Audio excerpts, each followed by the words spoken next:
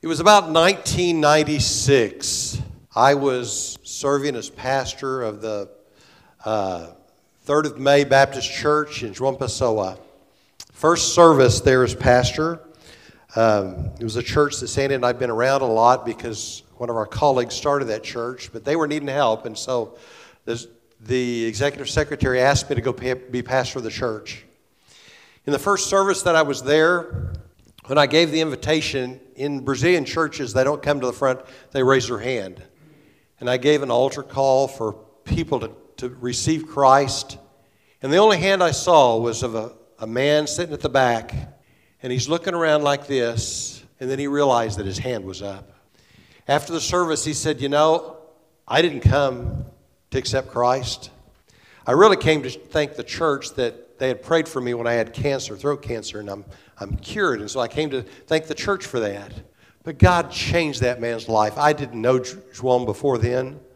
I was told that he was a womanizer. I was told that. I don't know that for certain. I was told he had a drinking problem. He told me that himself. But God radically changed his life. And because of him, his wife and his kids got saved. Because of him, several of his neighbors got to hear the gospel because we had worship services out in his front yard. And because of him, we started a church in a school because he was the director of the school. And João became a close friend to me, a dear friend. It's someone that I'll never forget because of the influence he had on so many people. João the Baptist was like João. People that saw him never forgot him. I mean, here's a guy that his wardrobe did not come off of Hollywood or any place like that. He wore locusts. He ate locusts. Anybody want to go for lunch to eat locusts? I didn't think so. Unless you go to a Korean restaurant and it's a delicacy there. Wild honey and wore just the rough clothing of the poor. And yet people didn't forget him. And he's the man that Jesus said, he's the one that's the one coming to prepare the way. In fact, in the time of Malachi, a prophet 400 years before Jesus, the people said, where's the God of justice? And Malachi said the Lord would send his messenger who will clear the way for the Messiah. Jesus said, he's the one. Well, what is it about John the Baptist that made him so memorable? What is it about John the Baptist that I would call the message living like John the Baptist? Well, we're going to look at a text this morning. Stand with me in honor of God's Word. We're going to read from Luke chapter 7, beginning with the 24th verse. After John's messengers left, he began to speak to the crowds about John. What did you go out into the wilderness to see? A reed swaying in the wind? What then did you go out to see?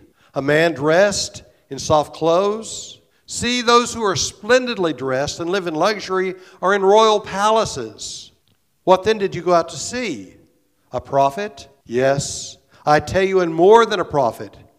This is the one about whom it is written, see, I am sending my messenger ahead of you.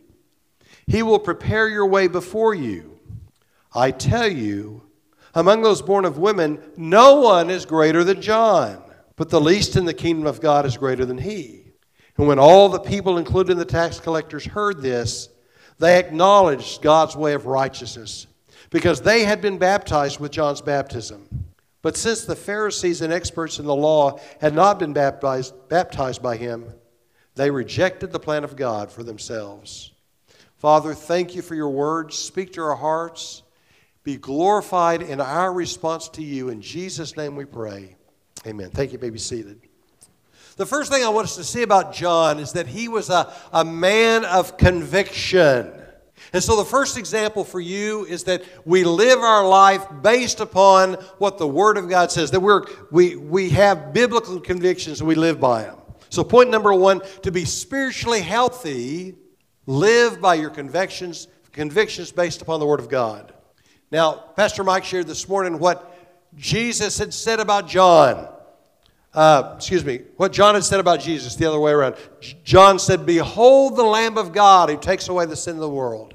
John said, he must increase, I must decrease. John also said, I'm not even worthy to untie his sandals. Now, for those of you who don't know what he was talking about, when someone went into a house, the lowest slave usually had the job of going to the door and taking everybody's sandals off and washing their feet. Who wants that job? John said, I'm not even worthy to do that. That was his attitude about Jesus. And what John said about Jesus affected the way he lived. He lived humbly in submission to Christ. He always was submissive to Jesus. Yet something happened. I don't know what happened, but remember, John was put in prison. And while he was in prison, he began to have doubts. And so he sent some of his servants, go ask Jesus, are you the one? Or should we wait on someone else? Now, wherever Jesus was, there was always crowds around, and the crowds would hear what the disciples had to say. And they may have heard the question of John and wondered, has John changed his mind? But Jesus, here's what Jesus said in verse 24. What did you go out of the wilderness to see? A reed swaying in the wind? Probably that reed was papyrus. It's kind of like a reed that grows in the marshes. And when the wind blows, how many of y'all have ever seen a cattail? You know, it's got the reed and it's got the thing on top of it. When the wind blows, it kind of goes like this, right? Jesus said, John's not like that. He's not tossed around by every wind that blows. He's a man of deep convictions. And he lives by what he believes. And his beliefs are based upon the Word of God and upon the Holy Spirit speaking to him. John was a man of conviction. His convictions were unchanging. That's why he called out the religious leaders, because they sometimes lived based upon what the crowd thought. I can just imagine Jesus pointing to the Pharisees that were there, John saying when the Pharisees were there, who warned you, sons of snakes? That's what it says in the scripture. Look it up. Who warned you, sons of snakes, to flee from the wrath to come? By the way, Mike, that's not the way to make friends, or influence enemies. I mean, when you're preaching in the future, remember that. But that's what John did. He spoke the truth no matter what people thought about it. He's going to stand up and say, this is what God said, and I'm going to preach it, and whether you like it or not, this is the truth. His preaching was not based upon his circumstances. Now, I don't listen to a lot of preachers on TV or radio. I know some of you do. But I've been told that we've moved away from the gospel. I've been told that one of the words that we've stopped using is repentance. I've been told that some people say, well, if society accepts it, it's got to be right. But we've got to base what we believe on the Word of God and live by it. A sure sign of spiritual maturity and health is living based upon what the Word of God says, no matter what anybody else says. But being spiritually mature is more than just knowing what the Bible teaches. Paul wrote to Timothy, 2 Timothy chapter 2, verse 15, be diligent to present yourself to God as one approved, a worker who doesn't need to be ashamed, correctly teaching the Word of God. Now, the scribes and the Pharisees knew the Scriptures. They were called lawyers because they studied the law. But Jesus said they missed him. They weren't spiritually mature. Jesus said, you search the Scripture because you believe in them, you have life. But Jesus said they were wrong because the Scripture spoke about him and they didn't find him in the Word. Spiritually mature believers look for Jesus in the Word of God, and they seek to honor Jesus by living what the Word of God teaches. And living our lives based upon the teaching of the Word of God is the way to spiritual maturity. But you can't be spiritually mature unless you're emotionally healthy. You say, what are you talking about? Well, let's say it this way.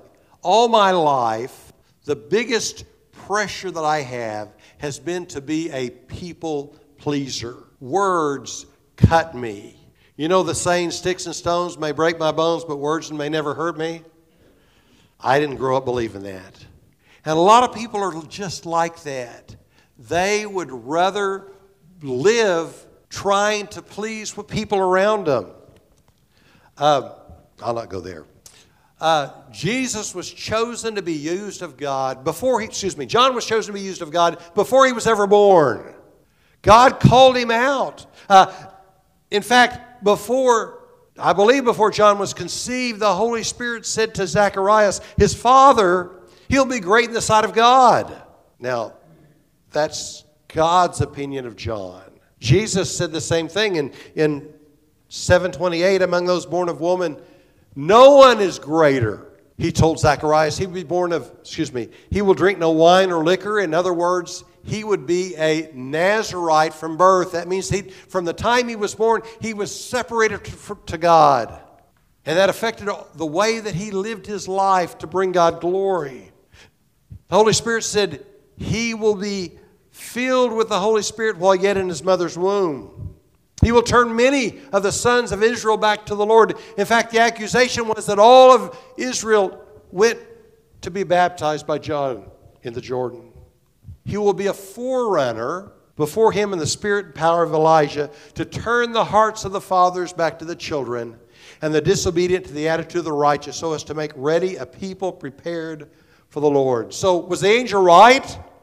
Well, we don't know much about John's early life. The Bible didn't talk about, other than the fact that he was born, and then his ministry 30 years later. So we don't know about his early life. We didn't know that if he knew that he was a relative of Jesus because his mother and Mary were related. We don't know if he knew that he leaped in his womb whenever his mother heard the voice of Mary. We don't know that. We don't know at what age exactly he went to live in the wilderness or adopted locusts and wild honey for his diet or took on a camel skin robe for his clothing. We don't know. We don't know anything until we read that he is in the wilderness preaching Jesus, preaching repentance and baptizing in preparation for the Lord. We don't know anything about what he was going to do until he was doing what the Holy Spirit said he would do. We know he was filled with the Spirit of God. We know that he was separated and consecrated to God. We know that he was faithfully serving the Lord, and comfort wasn't John's priority. What did it say about him? What did you go out to see? A man dressed in soft clothes? I've not been around too many camels, but I know you can go to the zoo or to the circus or some places and you can ride those things. And from what I remember, they're not like a puppy when you pet them. Kind of rough and coarse. And that's what John wore. Did you go out to wear soft clothing? Did you go a man splendidly dressed and living in luxury and in royal palaces? No. He was out in the wilderness. But he was a man who lived to serve God. And he faced opposition from the religious leaders. They didn't like what John had to say. And he faced opposition from King Herod. King Herod was living with his brother's wife, and John told him about it. And ultimately, it got John killed. But he didn't compromise his convictions no matter what other people said. Now, Jesus commended John. So there are a couple of things I want us to see here. First, whatever's necessary to follow Christ, we must do. Jesus wants you to follow him. And sometimes he calls us to make sacrifices. We saw the video about the missionaries. One of the lines that stood out to me was they left all that was known to go to places that are unknown. I remember one of the letters we got from Sandy's college friend. Do you live in a house? Do you have electricity?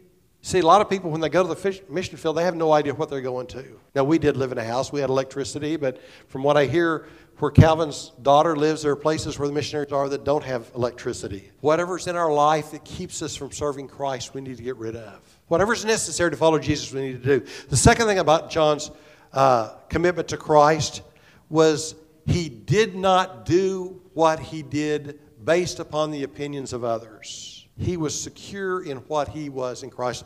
Several years ago, I learned a word that I'd never heard before. Someone said, do you know the word differentiation? I said, never heard of it. What does it mean?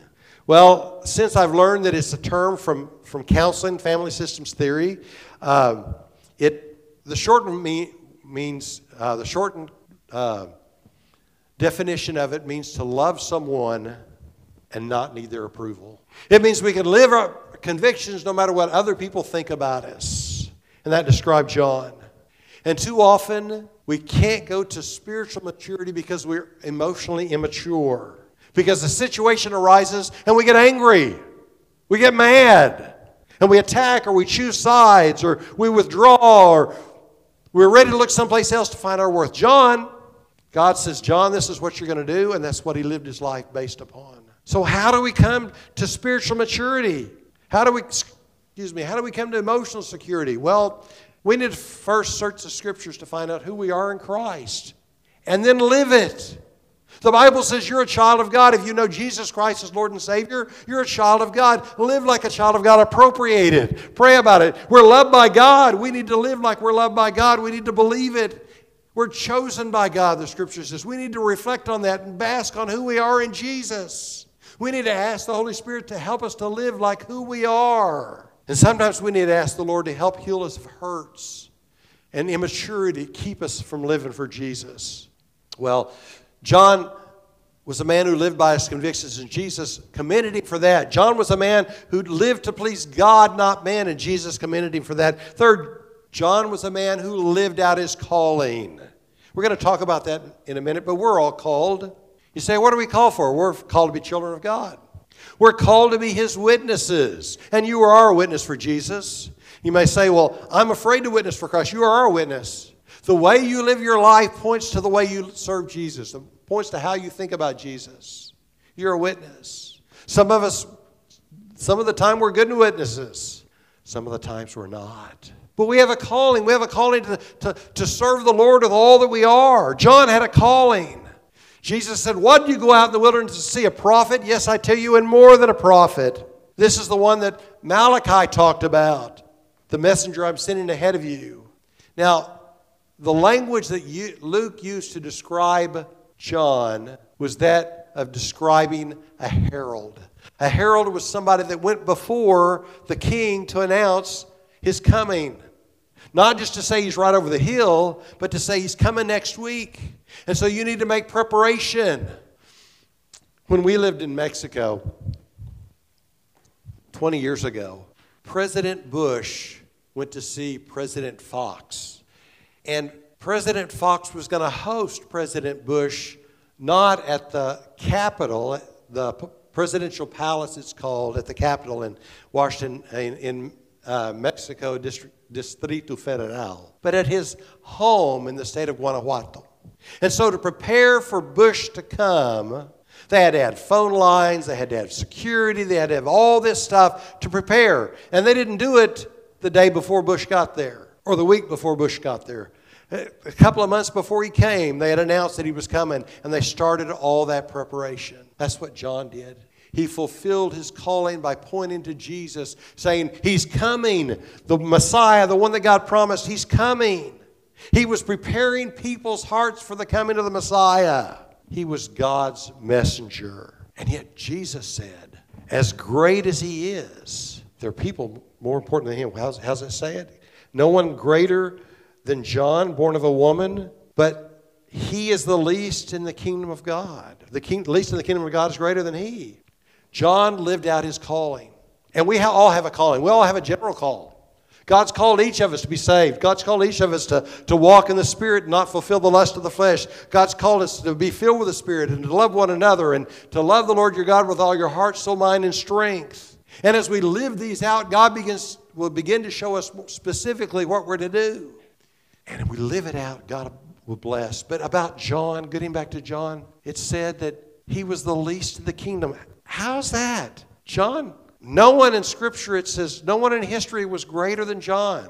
And as I read that, I thought, what about Abraham? He was a pretty great man. What about Moses? What about King David? Jesus said, nobody born of a woman is greater than John, but the least in the kingdom of heaven is greater than he. John was great because of his calling, great because of his obedience, great because of his faith. How could he be the least in the kingdom?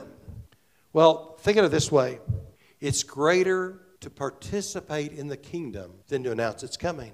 It's greater to know Jesus than just to prepare for Jesus' coming. To be in the kingdom of God, we must know Jesus Christ as Lord and Savior. And all that are in the kingdom know Jesus. But John was of the old dispensation. Charles Ryrie in his commentary wrote, the greatness of John the Baptist in the old dispensation of the law before the cross fades in comparison to the high position every believer has since Jesus' crucifixion and resurrection and the descent of the Spirit. Jesus commended John for his convictions, for his commitment, and his faithfulness. But he said, if you know Jesus, it's greater. And so here's what Jesus is saying to us, and I think it's important to us. It's important that we live for Jesus. It's important that we know Jesus as Lord and Savior. The Bible says, all have sinned and fall short of the glory of God. We're all descendants of Adam, every single one of us.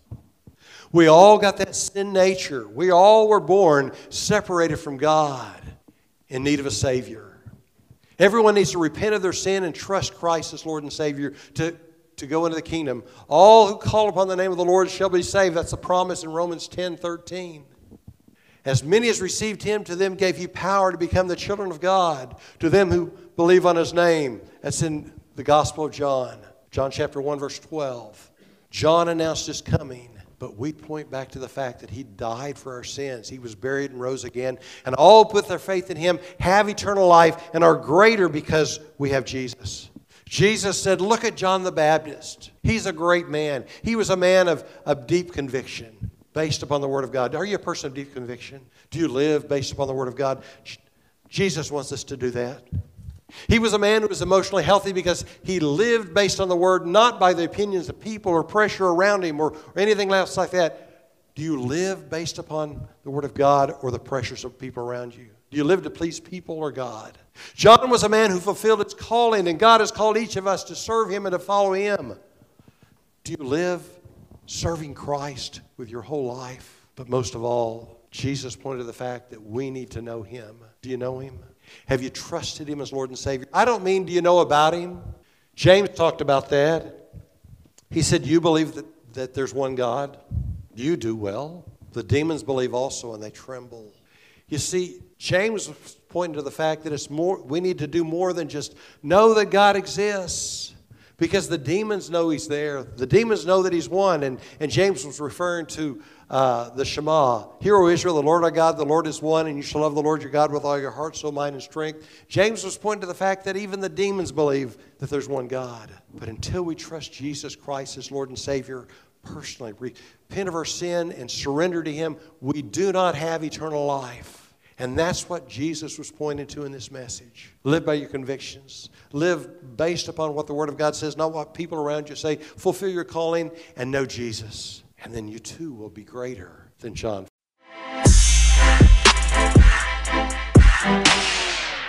Oh, thank you.